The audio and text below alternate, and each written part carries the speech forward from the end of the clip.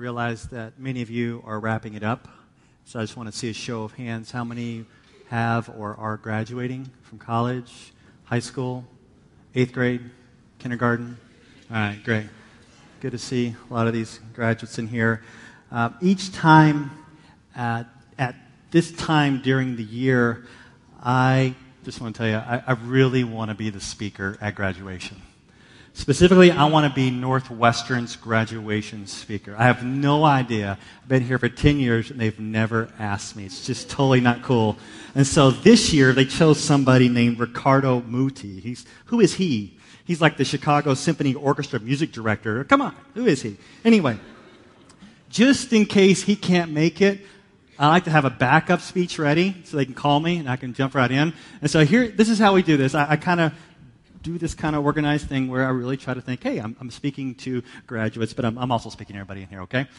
And you know a good commencement speech starts with a story or a parable, and so I'm going to tell you a story, actually a parable, one that you may have heard before, and it's maybe familiar to you. So see if you can pay attention because the punchline is going to make you think if you can do that. So try this. Here we go.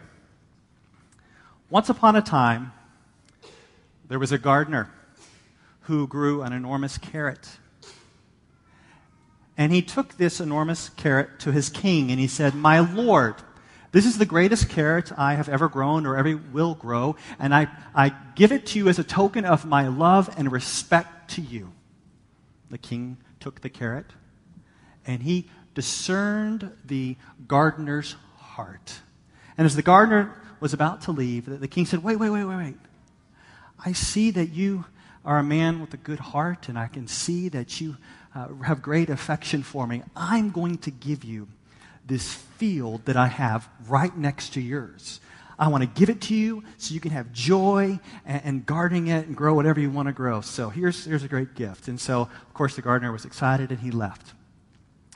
But there was a nobleman at the king's court, and he overheard all this, and he thought to himself, my, if that's what you get for a carrot, what if I gave the king something even greater? So the next day, the nobleman came into the king's court, and he was leading this beautiful, huge black stallion.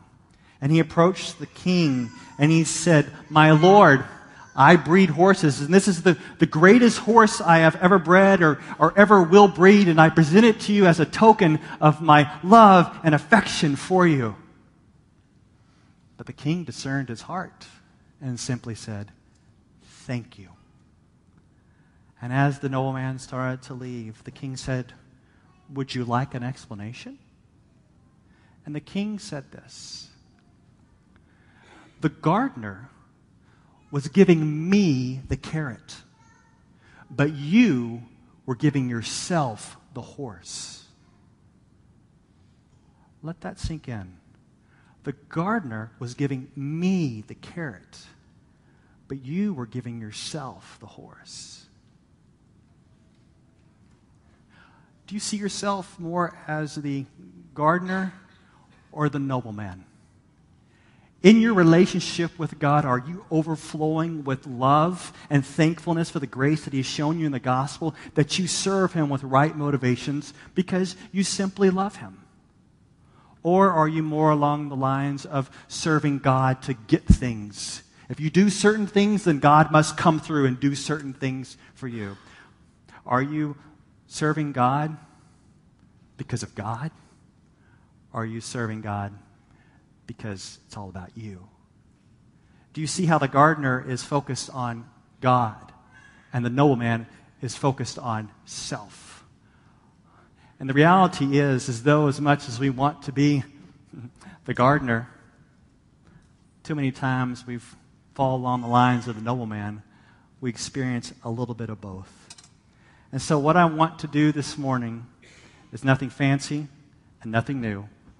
I'm going to bring you back to the simplicity of the gospel. That through Jesus' life and death and resurrection, and through faith in Him, you can be accepted and loved by a holy God forever. And I don't just want this to be an intellectual exercise this morning. I want, by God's grace, for you to experience the power of God's love for you in Jesus Christ. Even if you've believed it for 20 to 30 years, to experience the gospel afresh, so you see that these gospel motivations of worship and obedience flow out of a heart of gratefulness. So let's return to the simplicity of the gospel. And as we do that, let's go ahead and turn to Romans chapter 10. We've been studying Romans for months, and we find ourselves in Romans chapter 10. Now, I could just dive right into the passage, but you need to know some type of context. And the context is this question. If God made all these great promises in the Old Testament to Israel for salvation, and many of the Jews during Paul's day, and even our day, are not believing in Jesus, but it's mainly Gentiles, right? Did God's promises to the Jews fail? Chapter 9, chapter 10, chapter 11, Paul answers that question. And we've already saw chapter 9. Chapter 9 was part 1, and it said that God does not elect everyone within Israel for salvation, but only a remnant. We talked about election, predestination. God's promises to Israel did not fail because God never promised to save every single person in Israel, but only the elect. And then we move on to part 2, chapter 10, that Israel is responsible for failing to believe in the Messiah. There is this human culpability for failure to believe. And then chapter 3 will be coming to later in this month, that God is still saving some Jews today, and there'll be a greater ingathering in the future. But right now, we're in the midst of part 2 concerning the responsibility of faith. And if you were here with us last week, we saw that Israel failed to receive a righteousness by faith in Jesus, but instead were pretty passionate about pursuing a law that they thought would gain them a right standing before God. So Paul's going to continue on this theme of right standing, so I want to kind of just pull back and give you our big idea for today. And the big idea for today is that it's not about doing, but believing. It's not about doing, but believing. If you want to be accepted by God, it's not about doing to obtain righteousness, but it's about believing in Jesus who obtained righteousness on your behalf and grants you his righteousness. So as I proceed to this argument, we're going to start kind of with point 1, if you are into taking notes or you see it on your new version. We're going to start talking about righteousness based on the law, that's the doing, versus righteousness based on faith, which is believing. And we're going to start in Romans 10, verse 5, if you want to go ahead and look there. Verse 5. For Moses writes about the righteousness that is based on the law, that the person who does the commandments shall live by them. During our passage today, we're going to see a lot of Old Testament verses and allusions. And this one comes from Leviticus 18:5, where God tells Moses that those who obey the commandments shall live by them. And the way Paul uses this idea from Leviticus is his argument to confront the Jews at his time who utilized the law to gain a right standing before God. Their righteousness was based on doing. And Paul's like, okay, if you want to gain a right standing before God, and the way that you do that is that you must keep the law perfectly. So if you meet someone on the streets and you're interacting with them about the gospel or someone in your family, and you say, okay, how are you going to get to heaven? And the most famous American answer is, I'm going to get to heaven by being a good person. And then you can push back and say, okay, that's fine. But if you're going to get to heaven by being a good person, then you must be a good person perfectly. Which means you have to obey the law, including the Ten Commandments, perfectly.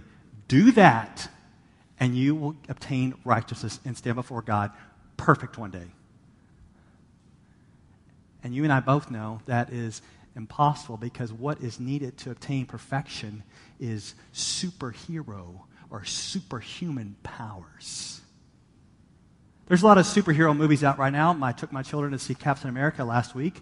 It's a pretty good, decent movie, and we know the Spider-Man movie's out. But what you'll find with these superheroes is they all tend to have some type of flaw. So you may think that you're pretty awesome, perhaps like a superhero yourself, right? But the reality is that there is some flaw in you. There's a lot, by the way. And we fall short of God's standards. But the righteousness demanded by the law is perfection. And since you can't keep it, you're doomed. You're doomed. You're going to stand before God one day. He's going to pour out his wrath on you, and you are doomed. Unless you consider the gospel. There is another way, and the only way for us as sinful human beings to be saved. And that is a righteousness about faith, where it's not about doing, but about believing. Let's look at this righteousness based on faith. Verse 6. But the righteousness based on faith says, do not say in your heart, who will ascend into heaven? That is to bring Christ down. Or who will descend into the abyss? That is to bring Christ up from the dead. But what does it say? The word is near you, in your mouth and in your heart. That is the word of faith that we proclaim. Here the Apostle Paul is utilizing Deuteronomy 30, 12 through 14 for his argument. And it's an argument that is a righteousness based on faith. And this righteousness based on faith is not about superhero or superhuman abilities. It's not about taking Jesus, if you could, with your, abilities, going and somehow taking Jesus from heaven and bringing him down. It's not about going into the grave and bringing Jesus up from the dead if you have these superhero abilities or superhuman powers. See, the reality is those have already been accomplished by God in the incarnation of Jesus Christ and the resurrection of Jesus Christ. These powerful things have already accomplished, and they are pulled off by God through Jesus Christ. But now, since they've already been pulled off by God, this righteousness from God in Christ has already been accomplished. And the reality is, this is the simple thing that many of you will miss if you do not embrace Christ. The simple reality is, all you got to do is receive it by faith. Paul says a similar thing in the book of Philippians. In Philippians 3:9, he says, and be found in him, that is Christ, not having a righteousness of my own that comes from the law, but that which comes through faith in Christ, the righteousness from God that depends on faith. It's not about doing. It's not about keeping the 10 Commandments for righteousness, but it's about believing in Jesus Christ for righteousness. So rather than strive high or strive low, the gospel takes root within each of us who believed in our mouths and in our hearts. And the reality is, Jesus is the hero. Jesus is the hero who came down to this earth, and like none of us, he lived a perfect life, kept God's law perfectly, was crucified on the cross and was buried, and 3 days later. And the gospel good news is, it throws out to all, put your faith in Jesus Christ, who is the hero, and you will be saved. It's so simple. We're not complicating matters here with the gospel. It is a very simple, and I think it's often rejected because we have hero hearts. All of us want to be the hero. I mean, goodness gracious. I told someone yesterday that there's 20,000 applicants to get into Northwestern, and just a fraction get in. And those of you who got in, you clearly got in because you're the hero, right? You got it together or something. There's some mentality that's going on with most of us here. We're going to be competent. We're going to feel like we are the hero. We can do things that are with excellence. And wouldn't it be so awesome to stand before God one day and say, God, I am here before you because I'm the hero. I kept the commandments. I did everything right. But that's never going to happen because there's only one hero, and that is Jesus. And we are called to turn from our hero hearts, repent of our sins, of what we've done in this life, even trying to achieve heaven apart from Christ, and receive his righteousness given to us. And I believe that even as believers, you have to keep this truth before you. For the last 6 months, I've had an image in my head. I've shared it with some of you, that I have this image of giving myself a shot, like literally just giving myself a shot. Let me explain. Ever since I was saved, those who've known me over the years, I have a restlessness about me that it's like I have to accomplish so much for God right now because I'm about to die. I've been about to die for the last 20 years. Always talking about, well, there's so much more that can be done for God than I must do right now because I'm about to die. And people say, why are you about to die? I don't know, but I'm going to die. And I got this restlessness about me. Those who know me know this. And that's why I got to say, okay, here's the shot. Give yourself the shot. Calm down. And this is how it goes. It's mental exercise. I'm accepted in Jesus. I am loved through Jesus. Even if I don't accomplish anything else, and if I die right now in the pulpit, which would be one of the best ways to go for me, if I die right now, it's okay. I'm loved and accepted. And if there's anybody in here that's restless, that wonders if you're doing enough, if God's going to accept you, if you got to do more before you die and face Him, here's a shot. I'll give it to you too. You're accepted in the gospel of Jesus Christ because it's by faith in Him, not by your works. You're forgiven. That's good news. So we see that, of course, it is not a righteousness based upon works, but a righteousness based upon faith. Well, let's come to the focus of this faith. What's the focus? We're not just throwing around faith words like you may hear. What is faith all about? Look at the details. Look at the focus of faith, starting in verse 9. These are famous words, by the way. Because if you confess with your mouth that Jesus is Lord and believe in your heart that God raised Him from the dead, you will be saved. For with the heart one believes and is justified, and with the mouth one confesses and is saved. Now, when the gospel lodges inside of someone, they're going to focus on Jesus. So we're not just talking about random faith in faith. We're talking about faith in Jesus. And when you have faith in Jesus, you will believe certain realities. What I'm getting at is your faith will have content. We're not just saying, I believe in Jesus, whoever He is. No, it's going to have content. And part of that content, it says here, is believe in your heart that God raised Him from the dead. So if you do not believe that Jesus Christ was literally raised from the dead, you are not a follower of Jesus Christ. Because the resurrection is not a myth and it is not a fairy tale. We actually believe this is something that happened in history where Jesus was raised from the dead, proving that His death on the cross conquered sin, Satan, and death. We believe there is a literal resurrection. So there is content to our faith. The cross, of course, but also that God raised Jesus from the dead. And so if you're a believer, you will have orthodoxy. And it won't just be a heady orthodoxy. It's something that you're believing in your heart, which that's the language of trust. It's like, okay, I believe up here that He was raised from the dead, but my heart trusts Him, which I believe His death and resurrection will save me. So it's orthodoxy mixed with trust, and it's something going on inside of us. But it also turns into a confession. Did you see it? It also turns into a confession. And the confession is, Jesus is Lord. The same way I can tell you, if you don't believe that Jesus was raised from the dead, you're not a believer. I can still tell you, if Jesus is not your Lord, you are not a believer. There's none of this accepting Jesus Christ as your Savior, but not your Lord. Okay? So let's just take that theology, wherever it generated, and throw it away. There's none of this, I've trusted Christ as my Savior, and I can do whatever I want. And maybe later on in life, I'll trust Him as Lord. Nope. No separation. The confession is Jesus is Lord. He's not only Lord over the universe and some random reigning at the right hand of the Father, which is absolutely true, but He's reigning over your life.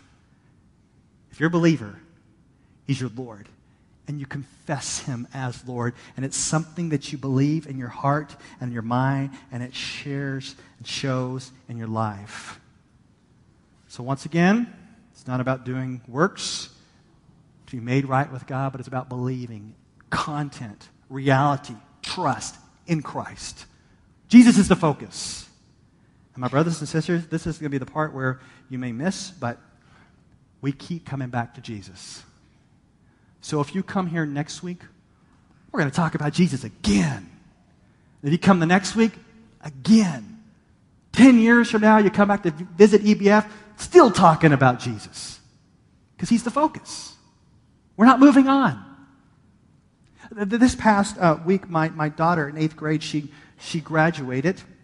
And when I grew up in Texas, and when we moved on to high school, it was basically get out of here, go to high school. But here at the school, huge graduation events for 8th grade. People fly in, it's packed, there's speeches, it's amazing. So she was one of the speakers of several for this graduation. And the idea of each speech was this: tell a story, lesson learned, now we're launched for high school. Every speaker, tell a story, lesson learned, now we're launched for high school. So, for example, story, don't let others' comments bother me. Now that I've learned the lesson, I'm launched for high school. Which is a really cool concept. But this is the way we do with the gospel. We know the story, and we keep telling it. And then we keep telling it, and we keep believing it. We're not ready to move on. You know what I'm saying? And here's why. This is going to sound weird. The reason why we don't move on is because the gospel leaks. It just leaks out of us. So you could be so pumped up about Jesus today, but then you wake up tomorrow, and you're like, where did Jesus go? I was so excited yesterday about Jesus, but today, isn't that true? It's like there's none of this sustaining, and that's why you have to keep coming back to the gospel. So I'm going to tell you right now, God loves you through faith in Jesus Christ. He'll never reject you. He'll always be there for you. Tomorrow, you'll forget. Oh, you'll still know, but it's not going to be inside of you. So you have to keep coming back to the gospel every single day. Jesus must be the focus of faith. Jesus must be the focus of faith. So if Jesus is the focus, and it's by faith and not by works, who can get in on this? You ever thought about that? That's some pretty good news. Who can get in on it? And we kind of finish up with this concept of availability of faith, as you see in verses 11 through 13. For the scriptures say, everyone who believes in him will not be put to shame. For there's no distinction between Jew and Greek. The same Lord is Lord of all, bestowing his riches on all who call on him. For everyone who calls on the name of the Lord will be saved. Once again, Paul is throwing out all these Old Testament references. He's got a reference here to Isaiah 28:16, a reference to Joel 2:32. And the Isaiah reference proves that everyone who believes in him will not be put to shame. And I know many of you, and I know that many of you have a lot of reasons to be ashamed of your sin. I do too. Like if I kind of took your life and had a reel and just popped it up here on the screen for all us to see, you'd be totally embarrassed. You'd be totally ashamed, wouldn't you? Yeah, me too. But what we're saying here is that everyone who believes in him will not be put to shame. When we stand before the Lord one day, who is holy and righteous, and we stand before him clothed in Jesus Christ, we have forgiveness and grace and mercy and love. And we have it in the future at the judgment, and through faith in Jesus Christ, we have it now. So all your foolishness and all my foolishness, no matter what it is, no matter what you're into right now, you can confess, repent, receive forgiveness, and there is no shame. God's not going to keep bringing it up into your face. Other people may bring it up all the time, but God's not going to bring it up because there's no shame for those who confess and believe in Jesus Christ. But once again, who can get in on this? Who can get in on this good news? Keep going. We see here that we have one Lord who's Lord of all, bestowing the riches on all who call on him. Everyone who calls on the name of the Lord will be saved. No matter your background, no matter what you've been into, no matter what you've done, no matter what you've done, remember who you are. You call on the Lord Jesus Christ, you will be saved. And let's not beat around the bush here. Saved from what? I'm going to tell you what. You will be saved from the wrath of God targeted at you in hell forever. You'll be saved from his wrath. And you'll be saved for a relationship with him forever. That is the reality of the gospel. Everyone who calls on the name of the Lord will be saved. And there are no distinctions between Jew and Greek. There are no distinction between color, no distinction between what we've done in the past. I'm going to tell you right now, if you are here this morning, and if you can hear me, and if you're alive, and something's stirring in your heart, right now, you can call on the Lord, and right now, here in Evanston, right now, you can be saved. Don't be playing games with God. Don't be saying, well, let me get my stuff together. Let me get organized. Let me go ahead and try to be a better person. Let me just get my stuff. I want to get together before I start being religious. It's not about that. It's about right now admitting you are messed up. God is holy. You can't get to him. You don't have to get nothing together because you're messed up. And you can repent and put your faith in Jesus Christ. The Bible doesn't lie. It says you'll be saved. Even you'll be saved. Now, I understand if this is been thinking about Christianity for a while, and maybe you've been wondering, okay, I know, I hear you, but what else, right? What else? What other hoops do I need to jump through in order to be saved, to go to heaven? Well, tell me some other hoops to jump through, and I'm telling you, there's nothing else. There's nothing else. There's no more hoops. Maybe you've read this book, Life of Pi. Perhaps you've read that. In the book, there is a Hindu boy named Pi who interacts with a Christian minister. And this pastor tells this boy the gospel of Jesus.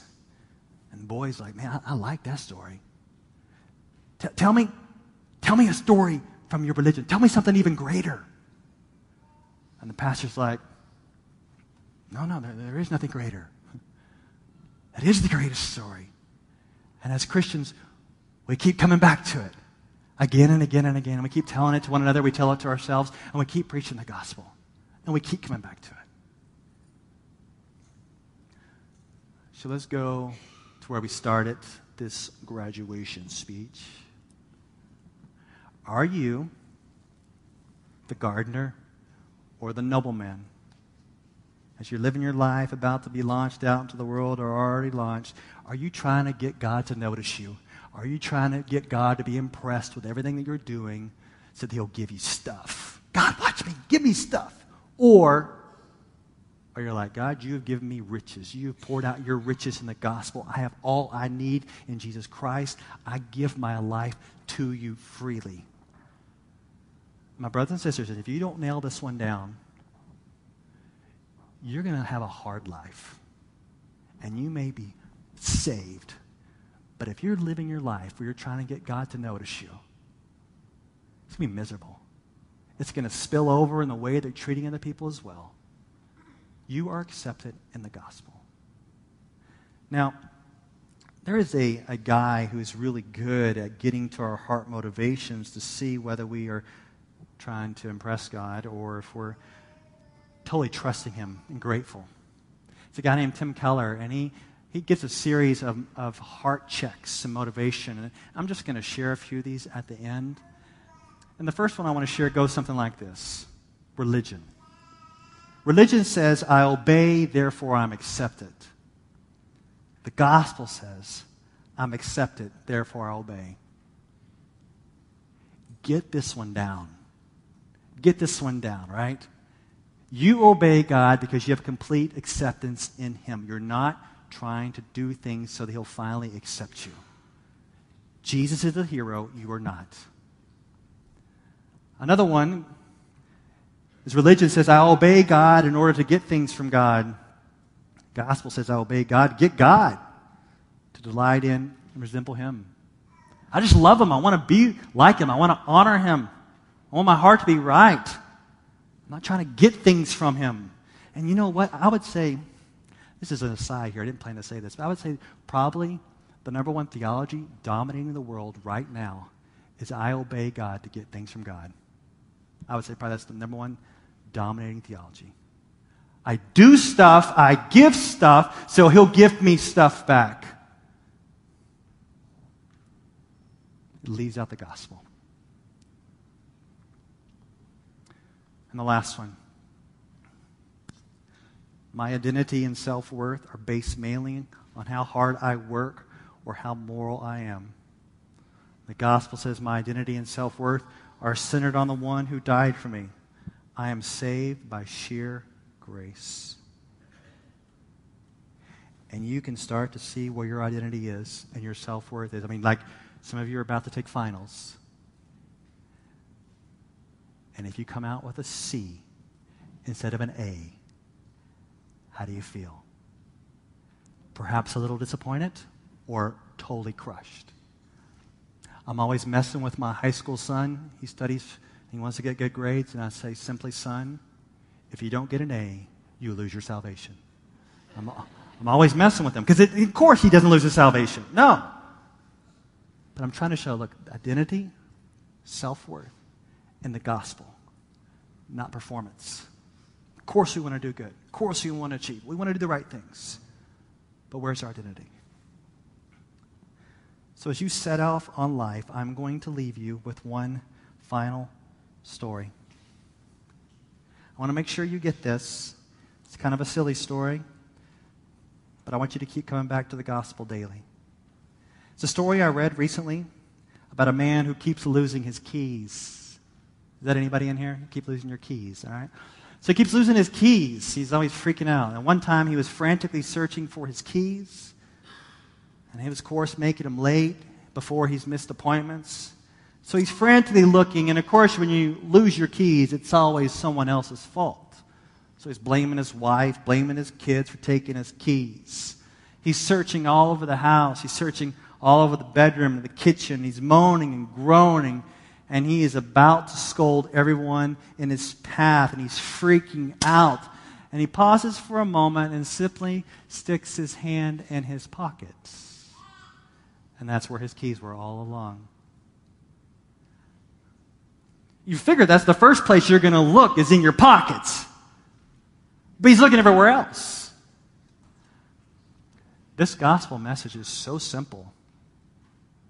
And when you were looking all around for identity, you're frantically searching for meaning and affirmation and success and trying to earn favor, you have all you need in the gospel of Jesus Christ. You need to simply come back to this message. And the message is this: the keys are in your pockets. You have all the love, acceptance, and grace that you'll ever need in Jesus Christ. Trust Him today. Let's pray.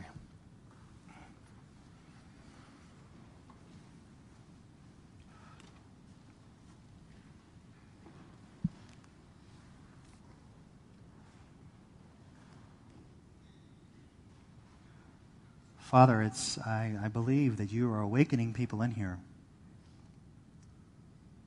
And Lord, only you know, and they know, if there's someone in here right now who feels stirred to trust you and confess you as Lord, may they do it right now in their heart and their mind to you, just wherever you are. You go ahead and tell God right now that you trust Him to save you. The frantic search is over to save yourselves. Turn from your sins and confess Him as Lord right now.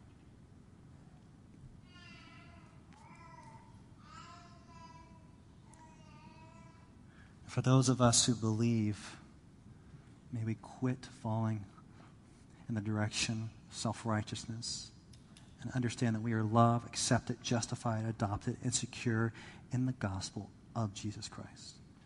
And may we stay there. And may we rest there. May we give ourselves this gospel shot on a regular basis. Pray this in Jesus' name. Amen.